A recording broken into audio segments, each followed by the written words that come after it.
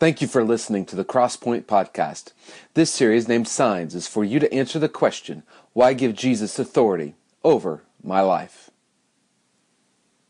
I love watching the conversations and the laughter and all that's going on. It's exciting.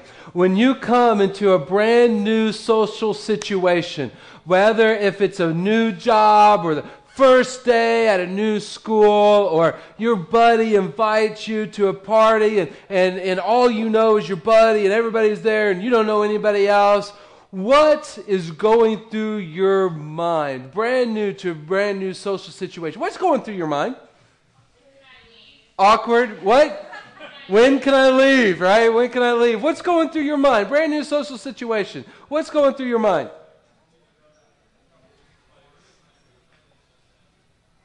Anybody else? Anybody else? Anybody else? Bueller. How do I get to know these people? How do I get to know these people? Anybody else? Anybody else? The anonymity, huh? You like being anonymous. There you go. There you go. Yeah. Abadi, that's all, folks. All right. Okay, Finding Nemo. All right. Yeah. Jared just wants to know if they're married. That's all he wants to know. All right, if you weren't here last week. Yeah. Here's what I'm going to focus in on. Here's what I'm going to focus in on. When we're brand new to a social situation, I think some of us hit on some of this. If we're brand new to a social situation, there's one question, or one main question, probably several, but one main question that comes to your mind. Comes to your mind. Will I fit in? Will I fit in? Do I fit in here? Showing up to a new job, do I fit in? Showing up to a new school, will I fit in? Showing up to a party where you don't know anybody, will I fit in? Will I fit in? We're the third week in a series called Signs, and we're seeing that the truth is out there. The truth is out there about Jesus, and no matter what your background is, we want you to know that the truth is out there about Jesus, above our stereotypes, above our perceptions, above what we think we know about Jesus. The truth is out there about Jesus, and I want everybody to ask one question throughout this series.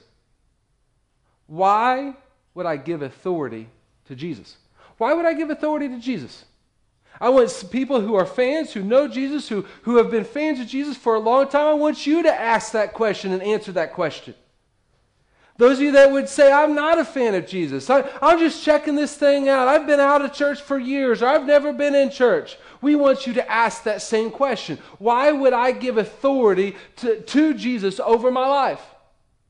Because the people in Jesus' day were asking that same question. And each week we're asking a different question about Jesus. First of all, who is Jesus? Who is Jesus? That's the first week, a couple weeks ago. Who is Jesus? We saw that he was the branding of God, making the concept of God, who God is and what he will do, that abstract concept, he's making that concrete. And Jesus is God with flesh on, and he's making the concept of God concrete. And last week we answered the question, what was the work that Jesus did? And we saw that the work of Jesus was the forgiveness of God. And that this goes back to the grace upon dump truck full of grace that God wants to give to us. And he gives that to us through Jesus. So this week, will I fit in? Will I fit in? This is probably the place that people ask this question the most, is church. Will I fit in? And people probably stay away from church the most because they feel like the answer to that question is no. Whether it is a perception or whether it is a reality in their history. And people who consider themselves a part of the church, that should just break your heart. Will I fit in? A few years back, my wife and I went to Baldwinsville, New York, a suburb of Syracuse, to plant a church and we were there a couple years. It failed, didn't work out. But when we moved in to our apartment building, we were moving everything in, and a couple days later, one of the guys in the apartment building came up. He said, "Hey, when you guys were moving in, I saw that you had a guitar. Like, you play?" I was like, kinda. He said, "Well, I lead an open mic, and I do some concerts and stuff in the local pubs here in the area. And hey, why don't you come out sometime?" And so I went on a Saturday night. He was playing, and I went. And my wife at the time, we had 2 kids at the time, and we're not going to drag them out at 10 o'clock to a pub, and so I went by myself, and because we just parachuted in, we just landed in, and we didn't know anybody, and so I went and I showed up, and he was playing, and I didn't know anybody. I didn't know anybody. You know what was going through my mind? Will I fit in? Will I fit in? I'm an introvert by nature. And so new social situations wig me out. I hate them. Don't want to be a part of them. I referee soccer, and if I have to travel somewhere with somebody I don't know, I get nervous. Palms sweaty, just. And so I was there drinking my Coke and eating my wings and looking around, and he introduced me to some people, but I didn't really know them. And they were drinking their not so Coke, and if they were, it wasn't just Coke, and they were eating their wings. I was feeling a little uncomfortable, like a fish out of water, and then it dawned on me. You know what? Syracuse is 4% evangelical, and these are people that will say this on a fill in the blank or fill in the bubble survey. 4% evangelical. These weren't like our deacons here, where they'll show up at church on Sunday and then go to the bar on Saturday. They didn't go to church. If they showed up to church tomorrow morning, I feel like a fish out of water here. What are they going to feel like? Will I fit in? I can know the work of Jesus. I can know who Jesus is, but do I fit in with Jesus? Does Jesus care about outsiders? Does Jesus care about people that aren't a part of what he's doing? Does he care? A guy by the name of John wrote down one of the 4 stories that we have of Jesus' life. And he tells, and this isn't a guy that wrote this hundreds of years later after Jesus. This is a guy who walked with Jesus for 3 years.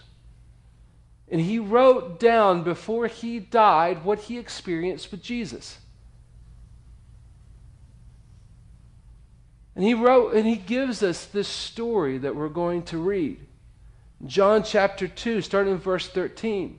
You can follow along on the screen, or you can open up a hardbound Bible, or get your mobile phones out or your tablets out. Here to serve is our Wi-Fi code. And we've had some issues with our router, so that may not work. You just tap into Bears down the way and we'll be good. But you can download the Bible app. We put all of our verses down into the Bible app as far as events, and you can take notes in the Bible app. You can actually Facebook and put out some things that God is laying on your heart to Facebook. We love for people to do that. But we're going to look at a story that's going to answer the question: what about outsiders? Does Jesus care about outsiders? Will I fit in with Jesus? John 2:13, it was nearly time for the Jewish Passover celebration.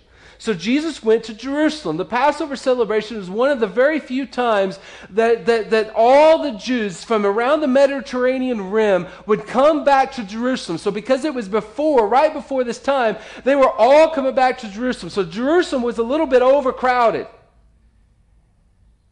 And Jesus himself went to Jerusalem. Now, this is the first Passover celebration after Jesus started ministry. We're like just a few months into Jesus' ministry. In the temple area, he saw merchants selling cattle, sheep, and doves for sacrifices. He also saw dealers at the tables exchanging foreign money.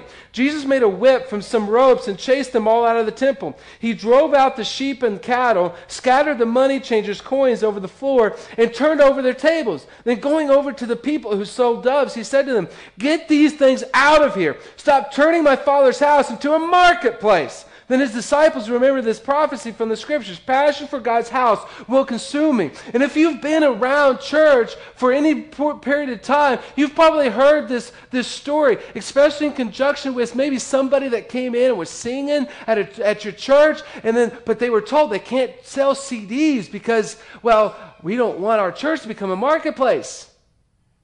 Maybe you're left going, really? Is that what this is all about? And those of you that maybe not heard this story, you're going, wait a minute. What happened to cute, cuddly Jesus? I mean, there's no flannel board graph for, postal Jesus. What's up with this? What is up with this story? What is going on? Why did Jesus go nuts on these people? John assumes that the system of worship in that day, because he's writing in that day where for Jews to read. But we're all Gentiles. We're not Jews, and so what's going on here? So Jesus is coming into the temple. Jesus is coming into the temple, and he's looking around. And he starts getting upset. He starts getting upset. And he sits down. And he starts to work on a whip. Now, I wasn't going to make a whip here, but I got one. Denny always comes through in a time of need. He sits down. I'm guessing that he's starting to get a little bit upset, and he's putting this together and braiding it together, going at it. And as he's going through it and braiding it, it's not going to take like 3 minutes to braid a whip, right? He's going through and he's getting more upset, and he's doing it and he's braiding it, and he's watching everything happen. And then he's getting upset, and by the end he's probably more like Yosemite Sam, like.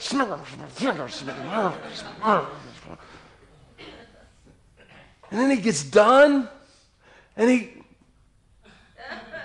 I'm not. And he just goes crazy. Whip and turn over the tables and getting the coins off the table and letting the doves go free and get out of here, goats and sheep, and going, and just chaos is happening. People are going, whoa, what's going on? I know that when I started ministry, in my first ministry across town, across Springfield, in my first few months of ministry, I didn't dare do this. Ministers don't do this. When you're looking for another job, you don't want this on your references. He was great except for that day. Whoa. Oh no, what was up with that? So Jesus is doing this in his first few months of ministry. And why on earth would he do this? We have the image of the temple ready. The temple was a massive complex. And the temple itself was right in the middle of it. And Jesus walked into the outside courts. It's called the court of the Gentiles. This is the only place that people who were not a part of the Jewish system of worship, this is the only place they could go to find out who God is. This is the only place that they were supposed to be able to go to be able to pray to the one true God. This is the only place that they were able to go to find safety and rest in the presence of God. See, only Jewish men could go into the next spot, the spot that is the closest to us inside the wall, within the wall. The Jewish men could only go into there. Gentiles couldn't go into that next spot. And that's where they sacrificed. And then further on, only the priest could go through that next gate there. And then the high priest is the only one that could go into that building, into the Holy of Holies. See, the big deal about that is that the Holy of Holies was where God resided. That wasn't the figurative or the symbolic residence of God. This is where God resided, right on the top of the Ark of the Covenant. I don't think Indiana Jones here on me, but right on top of the Ark of the Covenant. But the outside is where the only place that the Gentiles, those that didn't know God, could come to find God. And Jesus walks in. Jesus walks into this outside, and there, people are selling doves and sheep and lamb. They were exchanging money.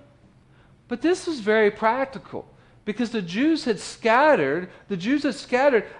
When they came back, they were traveling from distant lands. They weren't, try holding a dove. And then try holding a dove while riding on a donkey. I mean, it's a difficult thing to do, right? Or bring a sheep in from hundreds of miles while you're walking. That's difficult to do. It was practical that they would sell lambs and doves for them to come and sacrifice to worship during the Passover.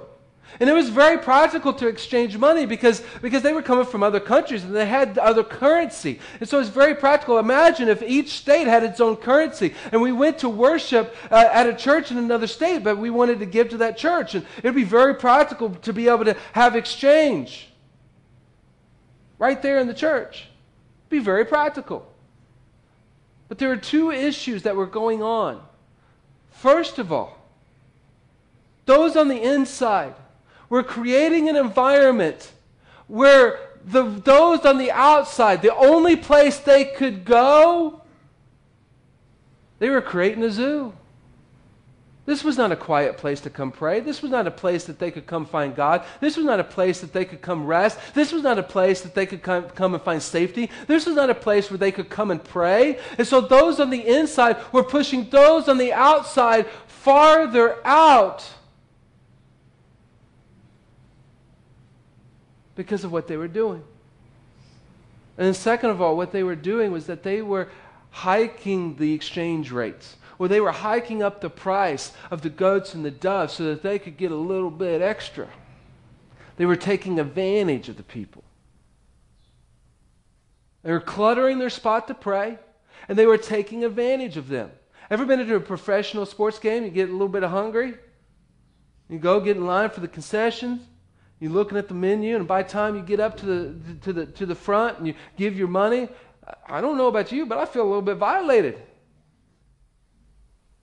Or you go to the movies, I think the movies are worse. Like, how can you sleep at night? This is what they were doing. So what does Jesus think about outsiders? He got ticked on your behalf. He got mad on your behalf. To those that were on the inside, pushing those on the outside further away, he got mad, he got ticked on your behalf. Like, well, that's what I've experienced 3 months ago, or 3 years ago, or 40 years ago. You mean to tell me Jesus maybe still got ticked at that? Hey, he's the same yesterday, today, and forever. Now, this doesn't give us permission to go turn over tables in another church, but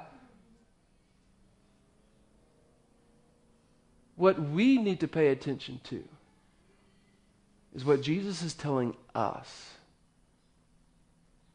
right here and right now, not what anybody else is willing to do. Maybe we're left like, okay, that's all interesting and that's fine and that's fascinating, but I mean, really, what is the big deal about this? I mean, what's the big deal? I mean, he could have just given a sermon, right? I mean, he flipped over tables. He went nuts. He went crazy. Why? Maybe some of you are like, wait a minute, hold on, time out here. If Jesus was God, like you said 2 weeks ago, if Jesus was God, and it's therefore if he's God, he like wrote the Old Testament, and he gave the system in which they were worshiping, then is he like getting ticked off at his own system? What's going on here? What's happening? Isn't that a little bit like two-faced? I mean, what's happening? John 2:18. But the Jewish leaders demanded, what are you doing?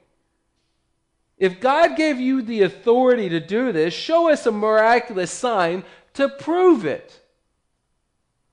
Prove it for me. Prove it to me. Do something. Perform for me. They were asking, what gives you the authority to do this?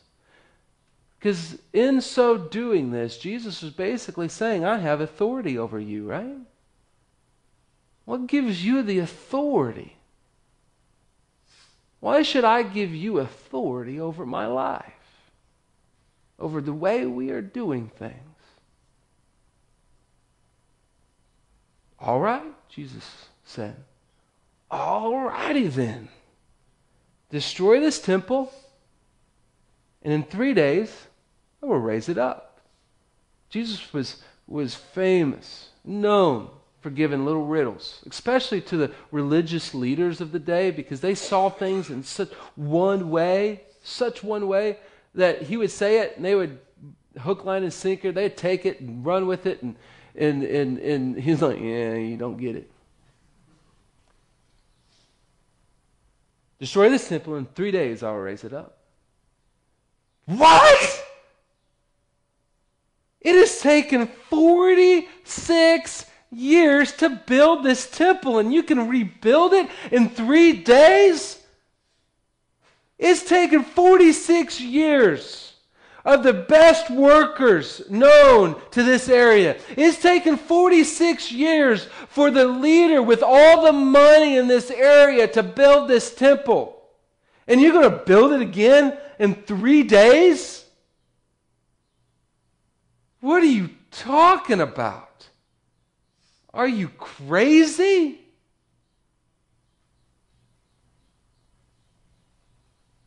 But when Jesus said this temple, he meant his own body. After he was raised from the dead, his disciples remembered he had said this, and they believed both the scriptures and what Jesus had said. I mean, imagine being the disciples in this moment. Like, they followed Jesus for all of like 2 months. And here he just goes nuts. Like, what have we gotten ourselves into? He's like, what he is talking about, what Jesus is talking about is that his body is the temple. He is not destroying the system of worship he wrote in the Old Testament. What he is doing is he's pointing back to the Old Testament and saying, you misinterpreted this. You have taken a hold of the system of worship that I wanted to build. And you've added your own structure. You've added your own deal. You've decided that it's all about the physical building. It's all about the way you do things. It's all about the way you think. It's all about the way you view God. It's all about about what you can do. It's all about how good you can be. It's all about all of this, and not anything about what I intended in the first place. So let's take a little journey and see what God intended in the first place. Deuteronomy 12:5, but you shall seek the place that the Lord your God will choose out of all your tribes to put his name. Basically saying there's going to be a place where I will put at this point in time the tabernacle, which was the younger brother to the temple, and make his God's habitation there. Temple is where God's presence was among his people. But it wasn't just about, oh, we've got God's presence, thank you very much. Yeah, na na na na na na na. Deuteronomy 10, 18 and 19. God ensures that orphans and widows receive justice. He shows love to the foreigners, the Gentiles, the non-fans living among you, and gives them food and clothing. So you too must show love to foreigners, to Gentiles, to the non-fans. For you yourselves were once foreigners, or Gentiles, or non-fans in the land of Egypt. See, God's presence was among his people for all people. God's presence was his presence among his people, for all people. The temple in the Old Testament was God's presence among his people, for all people. And then here Jesus is. He shows up calling his body the temple. But John himself set the foundation here for us. In John 1:14, well, in 1:1 he called the Word God, and then John 1:14 he said, so the Word became human. The Word became flesh and made his home, or made his dwelling among us. What do we sing about at Christmas? Emmanuel, right? What does that mean? God with us. Jesus is God with us, but if you've been around church at all, you know this. John 3:16. For God loved his people, world, so much that he gave his one and only Son, so that everyone who believes, who? His people who believe? The insiders that believe? The us four no more that believe? Everyone who believes in him will not perish but have eternal life. Jesus was God's presence among his people for all people. You're like, well, that's fine. Jesus isn't among us now. Got a verse for you too. Dude by the name of Paul, who once was an insider pushing outsiders away. But he was radically transformed. Wrote this, Ephesians chapter 2. Awesome verses. Verses that I bring out every so often. So now you Gentiles. So now you non-fans. So now you who didn't know God are no longer... the wording is very, very intentional here. We've heard this before today, haven't we? Strangers and foreigners. You're no longer on the outside looking in. You are citizens along with all of God's holy people. You are one of God's holy people. You are members. God's family. Together. All of us, Jews and Gentiles, fans or non-fans. We are his house. Built on the foundation of the apostles and the prophets, and the cornerstone is Christ Jesus himself. We are carefully joined together in him, becoming what?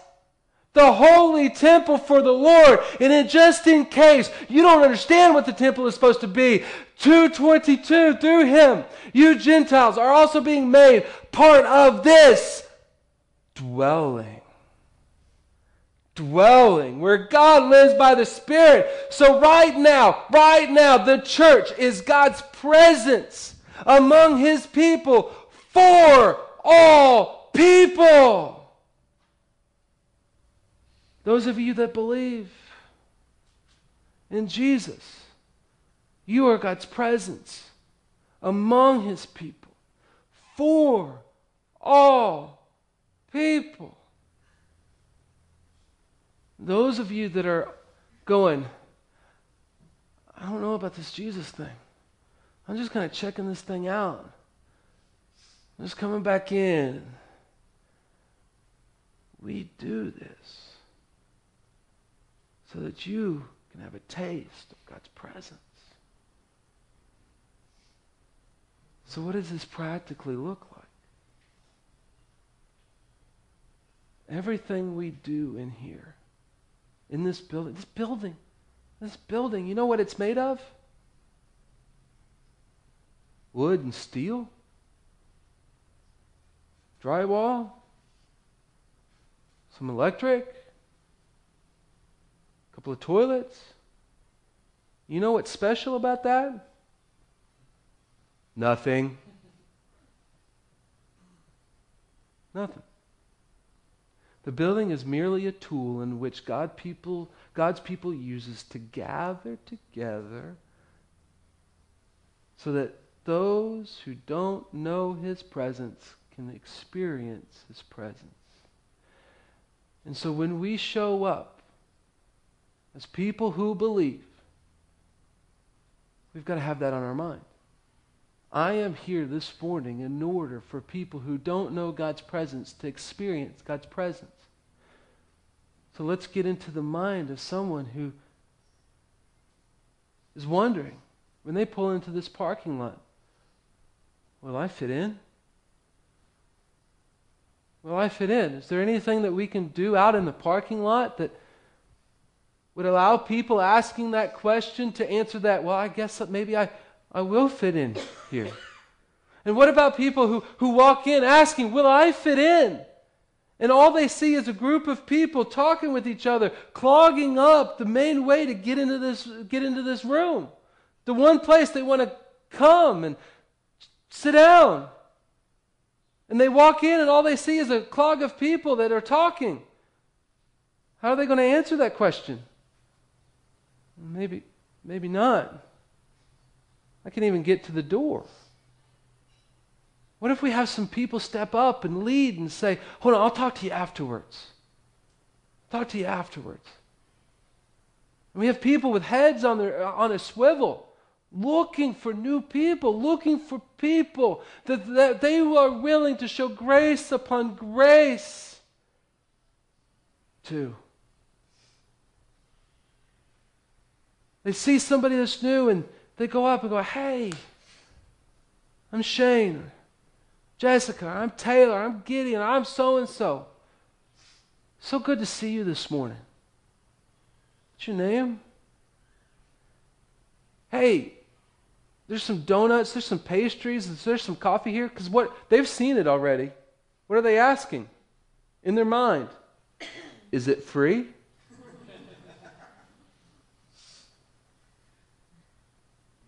You know, hey, all that stuff right there, it's free. Take it. Hey, I see you have kids.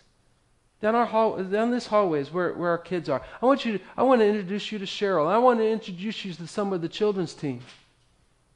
You take them down the hall.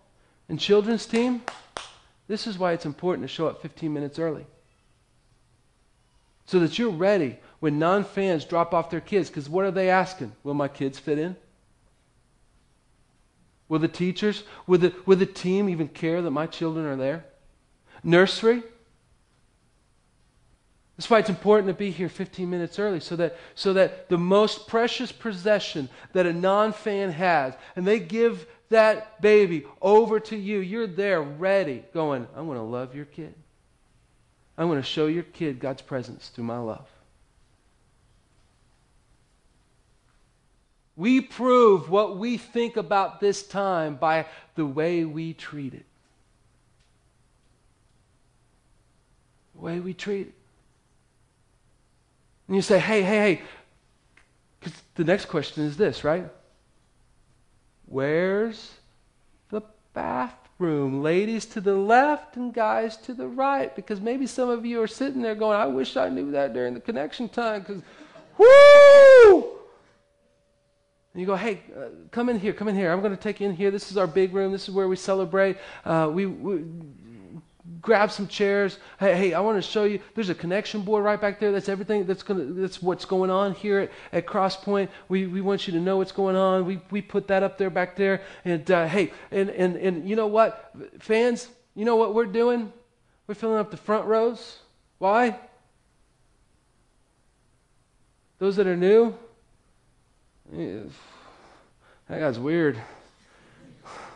That guy's a little strange. They need to be back as far as possible. You're used to me. They're not.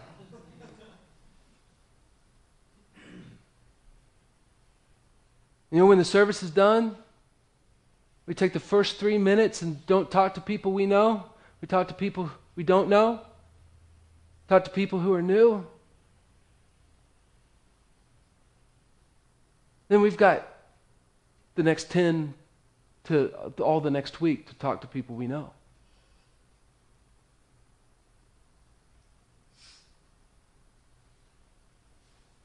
Are you wanting to show up to church? Or are you wanting to connect people to God's presence? We need people that are tour guides for our building. You're like, well, our building's not that big. But you know the first thing that will help people know if they fit in or not? Knowing the building. I'm going to substitute at Republic High School. I have no idea where the teachers' lounges are. No earthly idea. I ain't going to ask either. Why? I'm asking, will I fit in?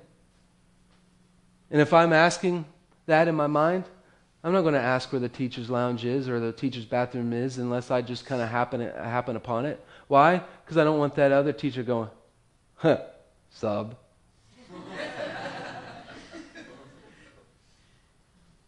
I feel like I'm on the outside. Why? I don't know the physical building. It doesn't matter that this building is small.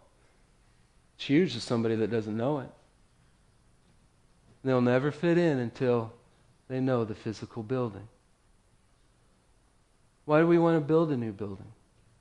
Not to build a new building, but because this building does not connect people to people and people to God the way we feel like it needs to. We need a court of Gentiles. We need a large area. Did you notice how big the court of Gentiles was? Notice that? I think that's God's way of saying, I want as many as possible. I want as many as possible. And we need to build our building according to us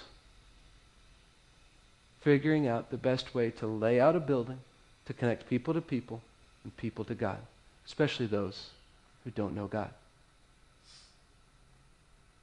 That's why we keep giving to Mission 2014. And if you haven't yet, that's why you still can give to Mission 2014, so that we can get there as quick as possible. We'll give an update next week to where we are. But some of the elders and Phil and myself met with the realtor this week. We're progressing. We're going. We're trying to figure this thing out. Because all of us, all we've done is buy homes.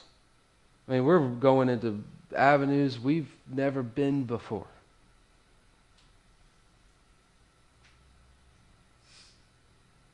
But what about you personally? Because we're only here an hour and a half a week or so. What about you personally? You're still God's presence among His people, for all people. So when you go to your job, that's why we showed this video. When you go to your job, you somebody that, as Mark Driscoll said about Russell Wilson, are you somebody that works hard, cares deeply, and produces results? Or do you just show up to get a paycheck? Which one is assigned to people who don't know God about God's presence in your life? Which one? Someone that works hard, cares deeply, and produces results, or somebody that shows up for a paycheck? God told us to work 6 days and rest one. I think the point of that was saying, bust your tail end off for 6 days. I'll give you one to rest. School? You somebody that works hard, cares deeply, and produces results? You're just going to school. You're just going to school. What about your neighborhood? What about your neighborhood? You are God's presence to your neighborhood. How can you be a blessing to your neighbors? By giving them grace upon grace of God's presence. This afternoon, you go eat. Can you be a blessing to your server instead of showing up at church and then sitting down at the restaurant and going, "You better serve me! Here's your dime." And then leave servers going, "I hate Sunday." We do. How can you be grace upon grace to your server in 30 minutes?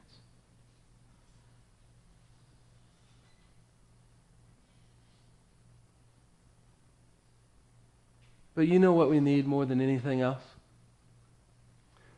You know what we need more than anything else? It's a heart that's passionate for His house. Not His building, but His house. Did you catch that? Then His disciples remembered this prophecy from the Scriptures. Passion for God's house will consume me. A heart that is passionate for His house. A heart that is passionate for His presence. A heart that is passionate for God to show up among His people. A heart that breathes day in and day out for His presence. Back in Deuteronomy, some of the same verses that we just read, God was laying the foundation for this. Deuteronomy 10:15, "Yet the Lord set His heart in love on your fathers and chose their offspring after them. You above all peoples, as you are to this day. Circumcise therefore the foreskin of your heart and be no longer stubborn." Some of you are like, "Whoa! Just took a turn. Didn't expect that." All God is saying here is, soften your heart. God chose you. That doesn't make you special. That just makes you chosen. So soften your heart. Make it be ready to be passionate for Him. For the Lord your God is God of gods and Lord of lords, the great, the mighty, and the awesome God who is not partial and takes no bribe. God is awesome. God is great. He is the God of gods. So circumcise your hearts. Make your heart soft so that you can be ready for that. But more than that, in the middle of all this, He executes justice for the fatherless and the widow. And He loves the sojourner, giving him food and clothing. Love the sojourner. Love the foreigner. Love the non-fan. Therefore, for you were sojourners. You were non-fans before. You were non-fans once. How'd you come into the kingdom?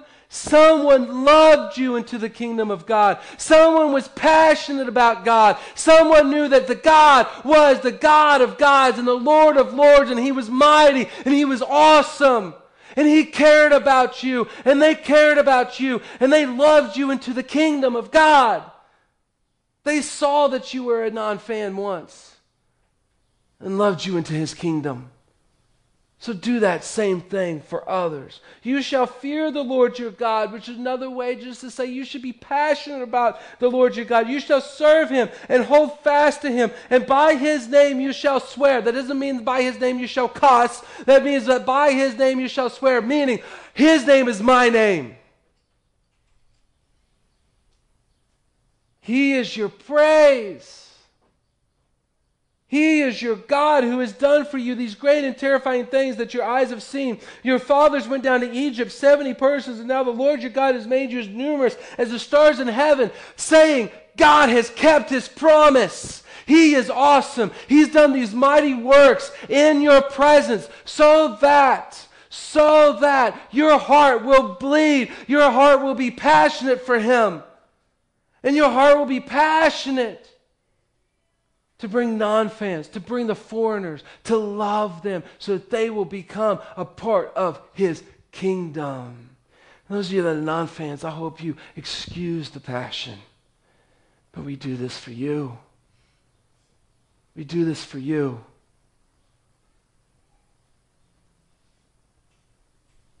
Can you do something this week?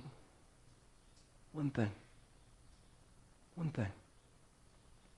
Cry out to God for his presence. Cry out to God for his presence. Whether you're a fan already or you're just checking this thing out, I challenge you, cry out to God for his presence. Cry out to God for his presence at Revive this next weekend. It's like a mashup between old-time revival and a new student weekend retreat. Cry out to God for his presence this weekend. I'll put stuff on Facebook all week long for you to pray, specifically. Can you do one thing this week? Cry out to God for his presence. Because we have to be passionate for his presence.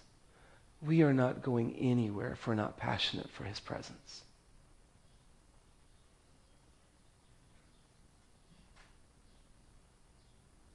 So we're getting in the habit of doing. Closing with one question. Do you want God's presence? Do you want God's presence? Because his grace upon grace means the God of this universe wants to be present with you.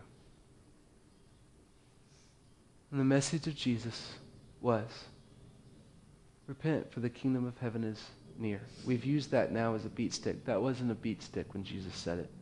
It was a message of hope and a message of healing. It was a message saying, you've been told that God is far away from you because you're not good enough. And it's Jesus saying, you don't have to be good enough. God is already close. Just repent. Just figure that out and cry out to him and want his presence. Do you want God's presence?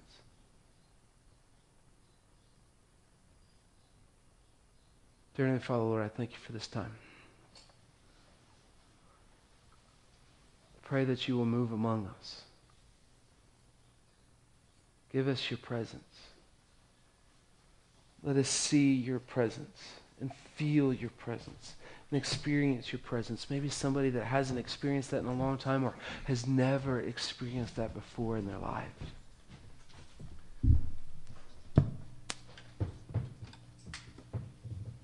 But let us, as your people, be passionate for your presence.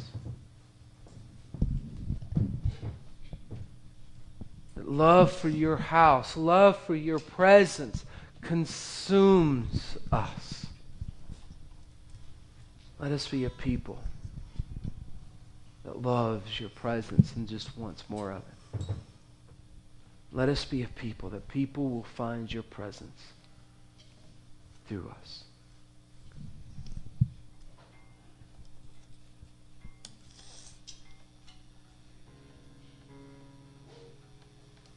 We're entering into a time of reflection where we're going to sing some songs.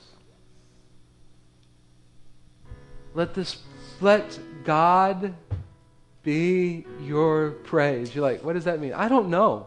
Sounds cool though. Let God be your praise. I think what it begins to mean is that allow the words on the screen to enter into your heart and flow out through song. I can't sing. We don't care. Neither can the rest of us. That's why we're sitting down here.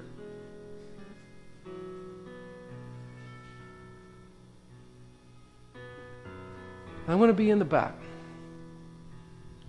If you're somebody that says, I need God's presence, can you show me God's presence? I'll be back here. I'll turn my mic off. It'll be a safe, secure conversation.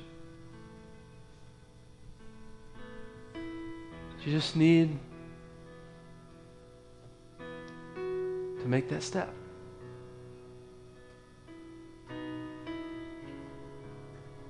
Are you wanting the presence of God? Let's stand as we worship. You have listened to the Crosspoint Podcast. We want to answer your questions about Jesus. Feel free to ask us anything. Email at info@crosspointfellowship.net or like our Facebook fan page by searching My Crosspoint. And remember, we are here to serve.